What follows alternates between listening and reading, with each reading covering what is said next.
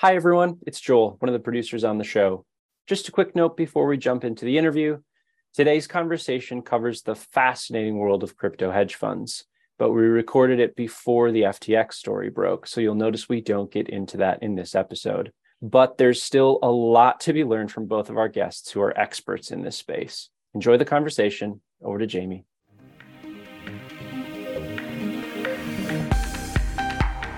Hello, everyone, and welcome to another episode of Hedge Fund Huddle. My name is Jamie McDonald, and I'm your host for today's episode. Today, we're going to be talking about the world of cryptocurrencies and hedge fund crypto funds. Now, I'm a little bit nervous about this one myself. And the reason I'm nervous is, as a reminder, not to sound egotistical, but I'm talking about myself for a second. I was a long short equity hedge fund manager, and I was working at SAC for many, many years. But the world of crypto is something that I'm not as familiar with. But fortunately, we have a couple of experts with us today. Now, a word we've been using in this series a lot is demystify. So what we're really trying to do in this series is pull back the curtain of hedge funds and see what's going on the inside, see how they work, and kind of find out what it's like to be working inside of one. But today, we're also going to find out how to start one. So Ali and Garrett are our two guests today. I'm very pleased they've managed to join us for this episode. Ali, why don't you go first, just to introduce yourself and a brief history about how you got into this world. Sure. Well, thank you very much for inviting me into this podcast, Jamie. My career is not too dissimilar to yours, actually. I started my career in very traditional financial markets. I was at Goldman right out of college, and I was the guy who wouldn't shut up about crypto. This was 2013. Once I learned about it from the guy who was sitting next to me, I became enamored. I became obsessed. Couldn't consume enough content.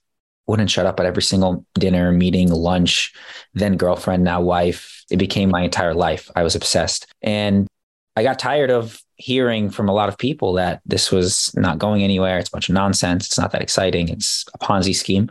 So I wrote and published a paper called The Rise of Blockchain. That paper got published in 2016, and it sort of went viral. It was the first thing that I did that really caught attention of a bunch of people. That paper talked about Bitcoin when it was still $800, Ethereum was $8, Litecoin into pennies. It talked about a bunch of different use cases for the asset and how this was becoming an asset class, not just a trading or speculative instrument. And I presented data on VC firms that were allocating to the space, how sophisticated investors were viewing it.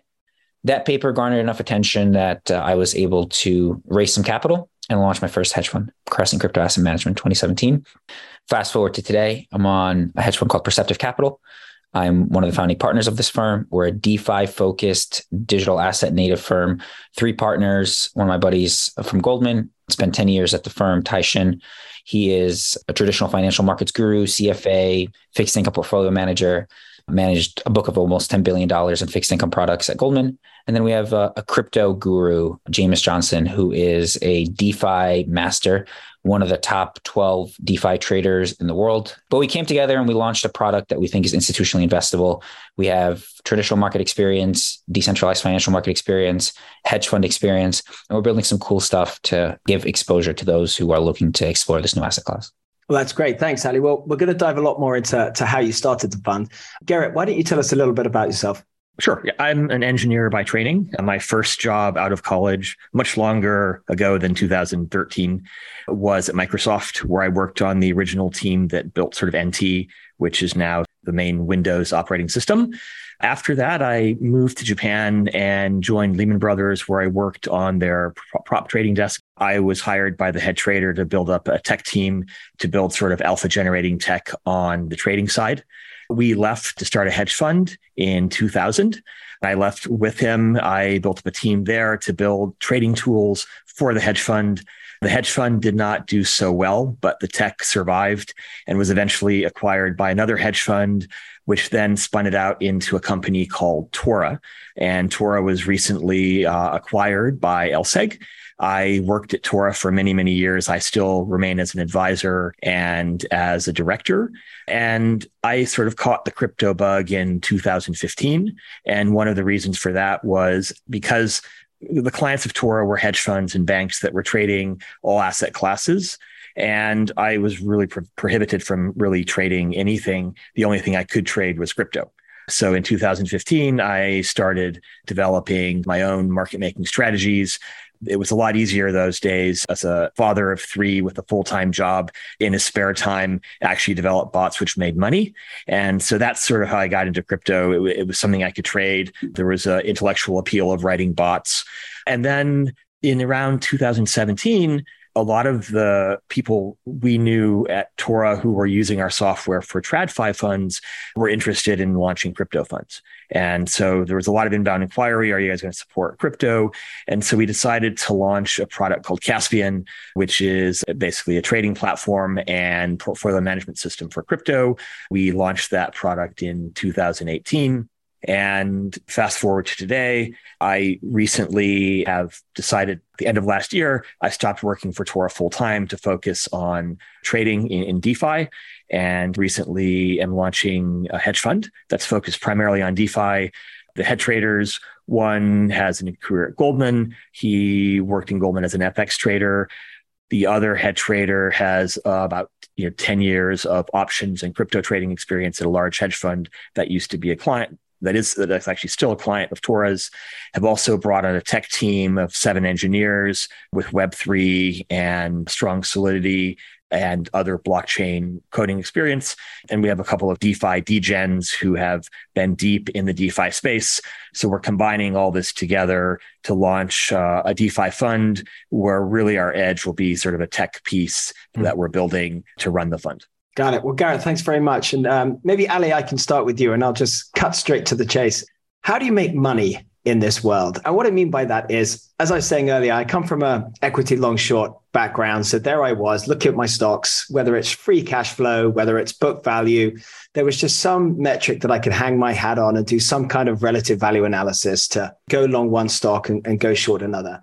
And I do read various thesis about how to actually value Bitcoin, to actually come up with a number for like what you think it's intrinsically worth. But as you sit there today in 2022, Ali, how do you go about even forming a process to value, whether it be the currencies or any other digital asset? Sure. How do we make money is the golden question. And it's easy. Buy low, sell high. In crypto, a little bit different. Buy low, sell never. That's what we say. Buy low, sell never. The true believers in crypto, the ones that I know that have made the most money in crypto have actually not been the traders. They have not been the portfolio managers that are going in around chasing different things. The people who have been the most successful have been the ones that have had really strong conviction early on and have held on to that conviction. Today, there are many ways to create value and to assess value in these crypto ecosystems. There's a number of different projects and coins that you can't even compare them to each other. You mentioned Bitcoin. Obviously, there's Ethereum and there's plenty of other DeFi assets out there. For Bitcoin specifically, when it comes to relative valuation models, I like to think of it as a network. That is my mental model. And how do you value networks? Well, we have comparisons. You can think of Facebook. You can think of WhatsApp. You can think of the entire intranet. The value that is inherent in Facebook is not necessarily in the actual technology of Facebook, one could argue. I mean, at the end of it, it's a page. You can write a comment. You can send a picture. It doesn't do anything that's truly exciting. But what's exciting about Facebook is the number of connections. I'm a friend of yours. You are a friend of Garrett's. Garrett's a friend of his wife. The number of connections exponentially increases exposure, elevates your voice, allows you to create new and really exciting ways to create value within that platform. That's what Bitcoin is in my mind. It is a network. It is a monetary network. It is the internet of money, as some have coined it. And as more users come online, these users are accounted for via wallets, and we can actually track how many wallets are created. We can track how much Bitcoin is sitting in each one of these wallets. We can track how much is sent back and forth, the volume. The value of this network continues to increase rapidly. The overwhelming majority of humans on Earth still don't know what Bitcoin is. I like to start by explaining Bitcoin because you'd be surprised how many people don't realize how simple it is. If you know what a bank does, you understand what Bitcoin does. A bank sends money. A bank debits and credits every single day, whether it's Goldman, JP Morgan, Morgan Stanley, Wells Fargo, Bank of America. They have one job, debits and credit, minus $10, Jamie, plus $10, Ali. But they control that ledger and they have final authority of what gets written into that ledger and what gets taken out of that ledger. What Satoshi Nakamoto did, the founder and the creator of Bitcoin, he said, what if I take that authority, that centralized authority that these banks have over this ledger, and I decentralize it? I give a copy of that ledger to Ali, I give a copy to Garrett, I give a copy to Jamie.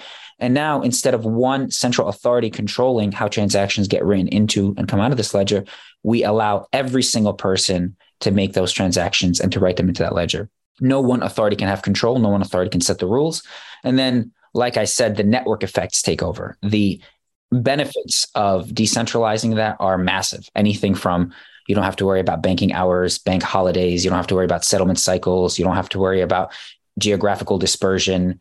The rules for how we historically moved money almost immediately went out the window, and we created a new paradigm. This network continues to grow. People have tried to assign value models that have been challenged in the past. Stock to flow is one that I think you were mentioning. Stock to flow is a valuation methodology that assesses the circulating supply of Bitcoin relative to the hard cap of the 21 million Bitcoins, and looks at the inflation schedule of Bitcoin and comes up with a proposed value of that Bitcoin at timelines into the future.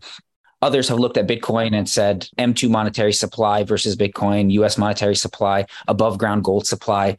All of these things are just paradigms on how you can try to create value or assess value, but they're all new. And a lot of them are broken and a lot of them get challenged every day. At the end of the day, it's a totally new technology of which most people don't understand, let alone know how to value. So people who use the gold analogy, you don't see that as a viable analogy in terms of trying to come up with a value for Bitcoin? I actually don't like it. You know why?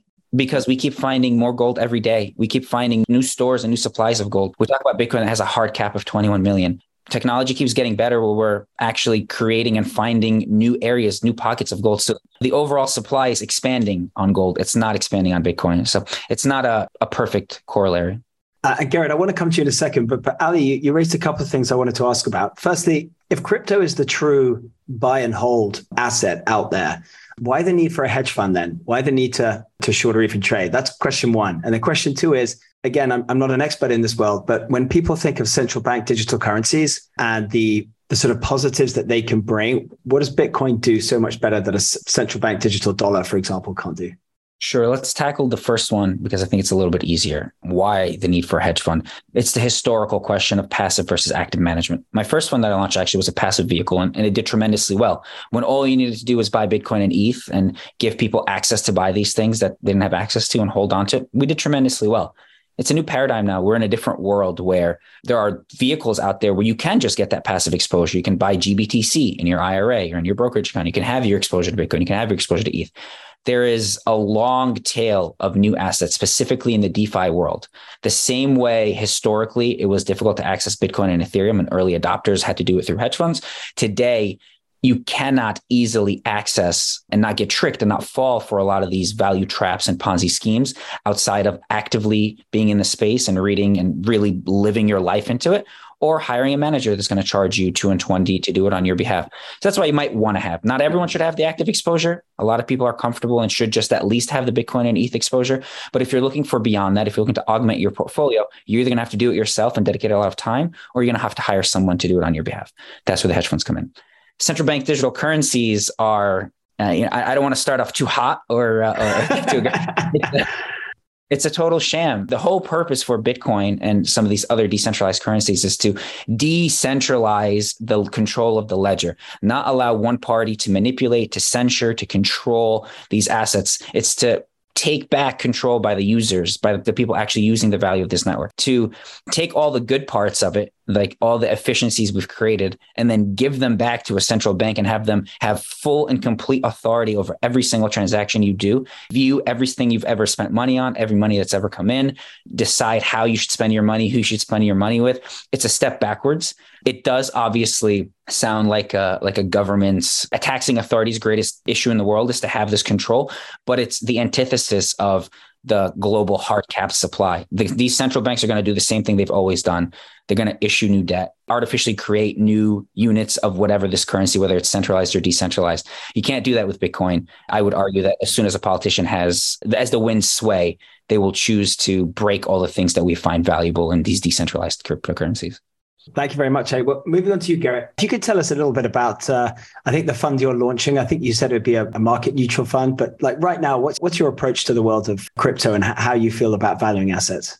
Right. So we are not taking directional bets on particular tokens. I think there probably is demand from some of our LPs for a higher octane fund that would have more volatility and more upside as well as more potential downside. And I agree with Ali that you can't apply a lot of traditional methodologies from TradFi, like discounted future cash flows when you're valuing tokens.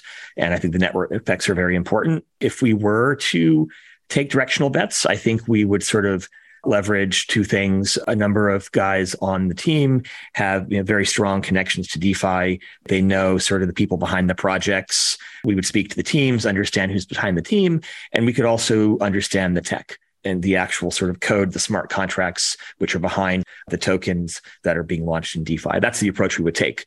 But we're not doing that now. We're focusing largely on yield farming. So you can have basically two types of assets that are generally fungible, like one stablecoin versus the other stablecoin. And people who are launching a new stablecoin, for example, they want to encourage people to provide liquidity for that stablecoin. So if I'm launching a new stablecoin X, and I want to allow people to buy that stablecoin in DeFi, there are sort of decentralized exchanges. So if you take the Bitcoin analogy of sort of a decentralized ledger, in DeFi, you have this concept of smart contracts, which are code, which are also decentralized. And once the code is written and out there, it can't be changed, right? There's no one single point of trust that's running the code.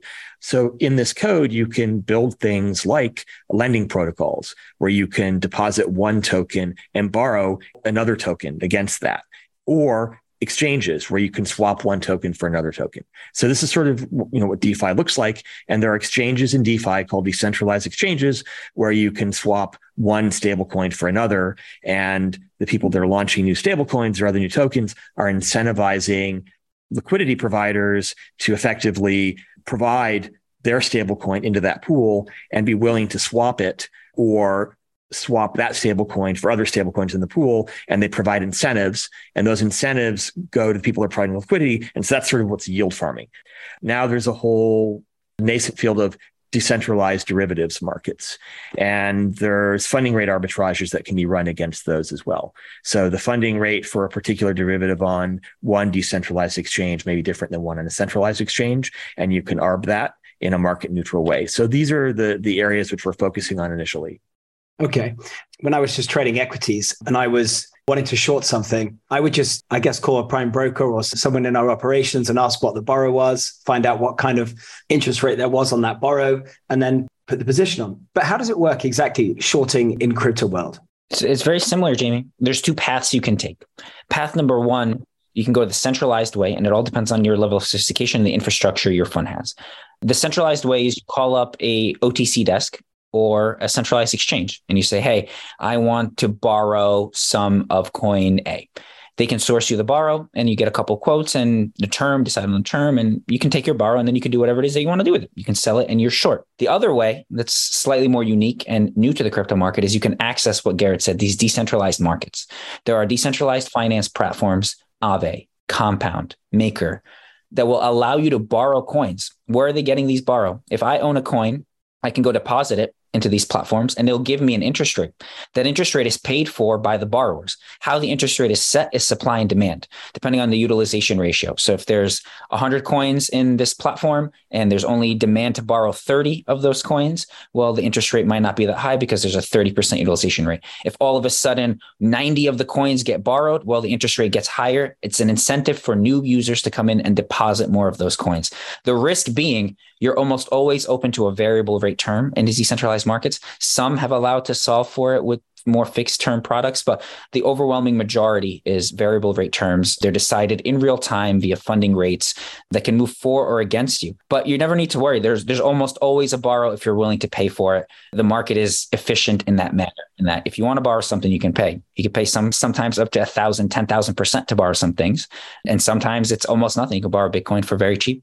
There's another path as well. If you're borrowing for the sake of shorting and not for some other reason, then the most liquid markets are these perpetual swaps. And so you're not actually borrowing an asset, but it allows you to take very high leverage directional bets on pretty much any token that's out there. Up to 100, 120 times leverage. You can do this on both centralized and decentralized platforms. So that's another way to effectively short without actually borrowing. Okay, thanks very much, both of you. Before I really looked into the returns a crypto hedge fund could make, I guess I hadn't realized that so much of the returns could come from yield farming, lending, staking, some of these other activities. Because when, as I say, I keep referring to the hedge fund I worked at, but really the way we made returns was longs minus your shorts, your genuine return on investment plus some leverage. So we would be levered 2 or 3 times. When you look at your breakdown of returns now, Ali, or maybe even historically, how do you see it changing between the returns you're making from lending, yield farming? Can you use leverage? And how do you use leverage? Yeah, that's a great question, Jamie. It changes a lot. You asked the question earlier where this applies to why a hedge fund, if you can get a lot of your returns from absolute return on Bitcoin growth or Ethereum growth. And the reason is there are so many unique things you can do with your Bitcoin, Ethereum, and other DeFi assets, the yield farming, the liquidity mining, the staking, et cetera. Those are all additional return profiles that can be augmented on top of the return of whatever these assets are. That's what these funds and funds like mine are really good at. We might be long ETH and you might be long ETH, but our ETH will almost always outperform your ETH because we're doing so many different things with it, not just staking it. You can own Bitcoin and I can own Bitcoin, and I can do very unique and interesting things with that Bitcoin that don't significantly add more risk. Obviously, with every unit of return, you're expecting to have an additional unit of risk. That's what we do as a hedge fund. We're evaluating the additional risk metrics and seeing if it makes sense to get this additional return.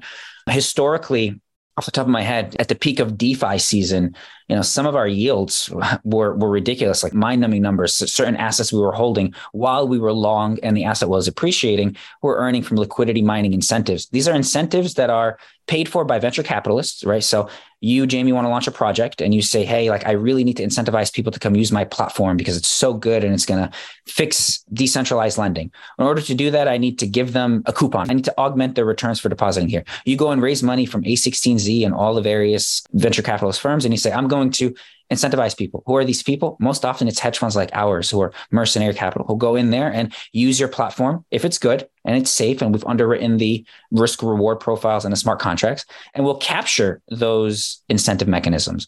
Those things can be 300, 500, 600% on top of whatever assets that we're holding.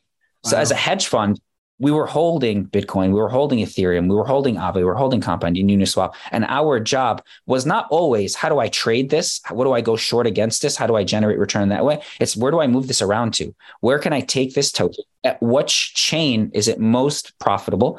And which project am I going to deposit in? And level of risk. Because the biggest risk in crypto, especially with these DeFi assets, was smart contract risk, getting hacked, getting rugged, et cetera. So that's why you choose a hedge fund, for all those specific complex reasons of additional incremental return. Yeah, that's so interesting. And you bring up hacks just now, Ali, and at time of recording, it's October 2022. And I think September was a record month for hacks. I guess you don't see hacks as necessarily a bad thing. I mean, this is the sort of the natural way of things in terms of the maturing of a business, so to speak. So perhaps, Gerrit, you can answer. When you read about hacks that happened or the situations that happen with some of these algorithmic stable coins, how does that make you feel? Clearly, it doesn't demotivate you from what you're doing, but do you think the markets are right to respond in the way they do? Definitely think that hack risk, or just the mechanism not working like you would expect it to do, is probably one of the largest risks in DeFi. And so the way that, similar to Ali, you have to evaluate the smart contracts. We reach out to the teams, we speak with the teams, you look at who has audited the smart contracts, and then you need to really understand, and let's say it's the case of an algorithmic stablecoin, you really need to understand the stability mechanism, right? For example, Ali mentioned the Near chain. Very recently, they decided they had a stablecoin on Near called USN, and the stability mechanism did not work the way it was intended to during a period of high market volatility, and it depegged, and now they're basically shutting down that stablecoin, and they're basically coming up with around $40 million to basically make the people who lost money on that whole. So there is obviously the hack, which is there's an exploit in the smart contract and a hacker will come in and steal the funds. But there's also the risk that the smart contract worked the way it was coded, but there was some flaw in the actual mechanism. I mean, you could even argue that in the case of the UST on Terra, the yields were unsustainable, but the stability mechanism really didn't work the way it was supposed to. These are all the types of things that we're looking at when we're evaluating where we'll be yield farming. I think the other thing that's very important is being able to get out quickly. And so this is where our tech edge comes in. If you're in a pool and things do start to go south, if you can get out more quickly than anyone else, then you won't be left with a bunch of worthless tokens, which is basically what happens if you're providing liquidity in a pool where you're providing liquidity for this token. And I think there were players in the UST space who did this very well. They had large positions. They were the first ones out, and they escaped relatively unscathed compared to everyone else who ended up with UST, which is now worth a few cents. Yeah, it's gut wrenching. Every single time I see one of these things and the headlines are typically really large, I mean, the first thing you do is you thank God that you don't have any exposure there. And we've been very fortunate at Perceptive, never had any of these things. Knock on wood, we have a really, really good team with evaluating smart contracts and establishing what the incremental level of risk is for entering into a position. That being said, the contagion risk is something that's really hard to elude. Once UST and Luna was blowing up, the entire market really had started to blow up. Every single one of these hacks, every time someone loses money, whether it's a person or an institution or a fund, more and more people get turned off by crypto. So it takes our thesis of crypto and DeFi solving a problem and making the world more efficient and stretches out the timeline even further. People get turned off. They might not want to look at it. It hurts everyone. So it bothers me. I obviously don't like it. Part of our job as a fund manager is to insulate our investors from that, make sure that we are protecting their assets. We've done a pretty good job of that so far, and we'll continue to do so. And Ali, in terms of anyone listening who's a keen crypto investor, are there certain things that you could advise people of what to look for when analyzing a new coin or a new digital asset to try and, spot the ones that they think will survive and those that won't? Yeah, most of these things are pretty well common known stuff in the crypto industry, but perhaps the podcast listeners, they might find this interesting. Anonymous founders have historically been a big no-no historically. Every once in a while, you'll see a really cool anonymous project, but for everyone that works, there's 100 that were a complete scam. So research the founders. Yeah. And more research than just look them up or just skim through their LinkedIn. People are getting really, really good at creating artificial personas and using AI to generate images and create an entire online persona that doesn't exist. Anonymous founders tend to run away with money. That's like a very common thread in the crypto space. So be careful of that. Also be careful of projects that are creating problems in order to solve. There are plenty of times where traditional centralized, not decentralized financial markets, fintech companies are solving problems and they're solving them very efficiently. And we might not need a decentralized tool to fix it.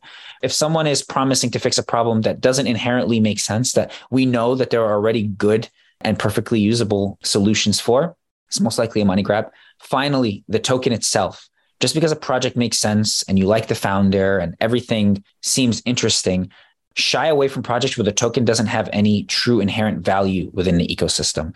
This is very common, and this is a trap that a lot of my friends reach out to me on. And hey, look at this really interesting entrepreneur. Look at this, is such a cool problem. It makes all the sense in the world. He's solving it. And then I ask, well, how's the token going to make money? What are the tokenomics? What are the revenue streams that will be attributed to you as an investor in this project? And oftentimes, that's where people get stumped. So careful of anonymous founders, be careful of projects that don't need to exist, and then be careful of projects that do need to exist, but don't spit out any value to the actual investors where the value gets accrued to a corporation or a founder or some sort of equity insiders. Garrett, any thoughts? Yeah, I would also add, look at who's done the audits for the code. There are some blue chip auditing firms, and you generally want to make sure that any smart contract for a project has been audited by a number of them. So that would be another thing I would add. And I would agree with everything Ali said. So a quick question for you guys on fundraising. How do you go about fundraising at the moment? Are there crypto allocators out there, and are they people that you have conversations with? Right now, it's mostly friends and family and professional connections in our network that we're launching with.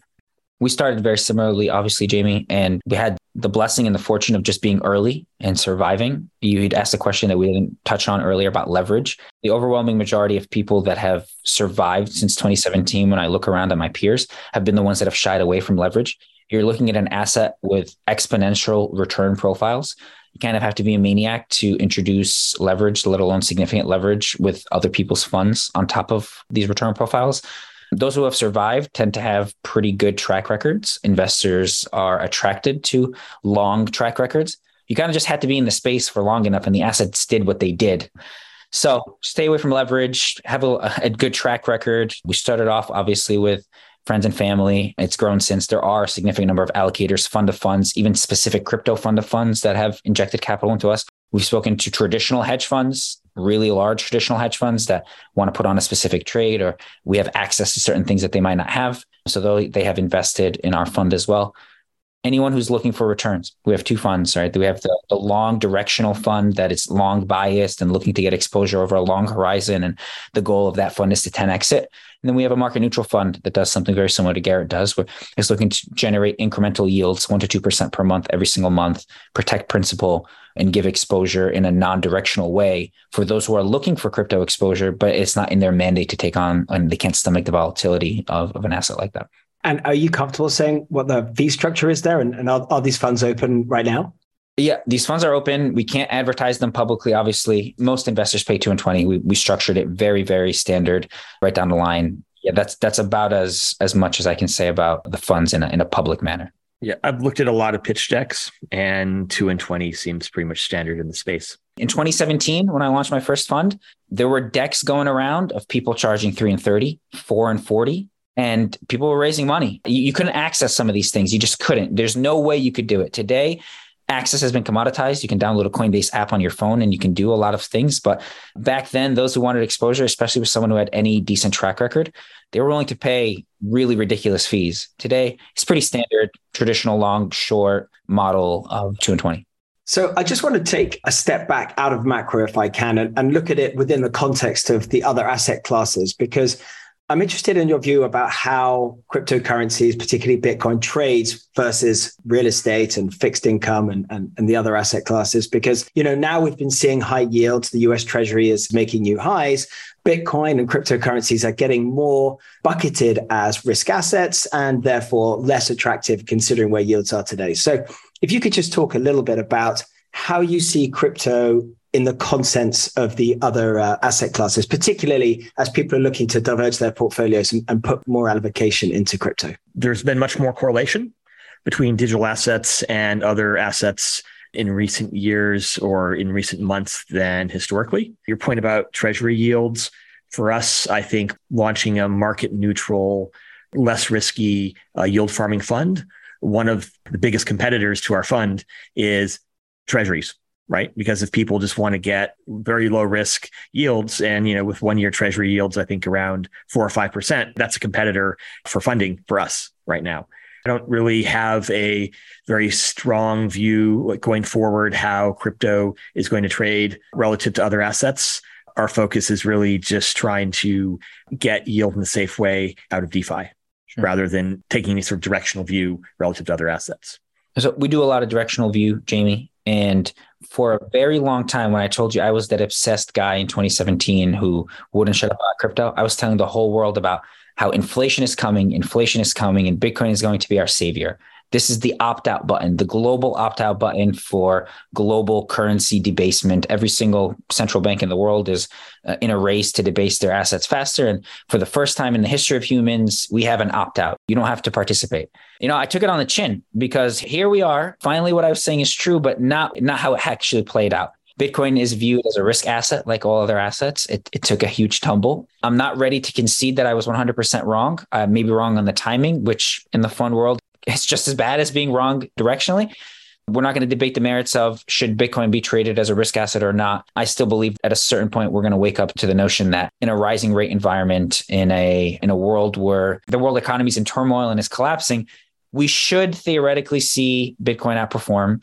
You kind of saw an inkling of that during the COVID days. Bitcoin was one of the first things to get crushed as soon as the pandemic was happening. But as soon as we started to hear murmurs of a vaccine, as soon as we started to hear things just slightly, the notion of possibly getting better, Bitcoin led the market out. And it was the leader before all tech stocks, before everything. I think the same is going to happen here. It's hard to fight famine, war, semiconductors. It's hard to fight everything bad happening at the same time. But as soon as we see an inkling of potential reprieve from all this, I think Bitcoin specifically will be the leader out.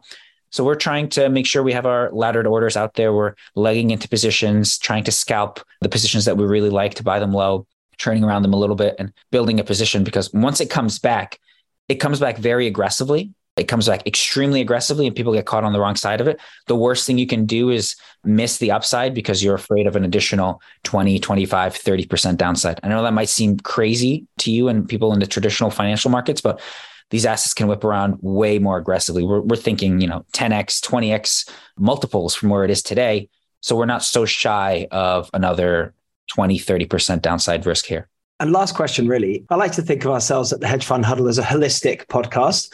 When I was a fund manager, I predominantly traded the US market. So I was 9:30 till 4. Now, the trouble with you guys is you're pretty much 24/7. So In terms of a work-life balance, are you able to just step away, or are you kind of just looking at your phones and seeing where prices are all the time?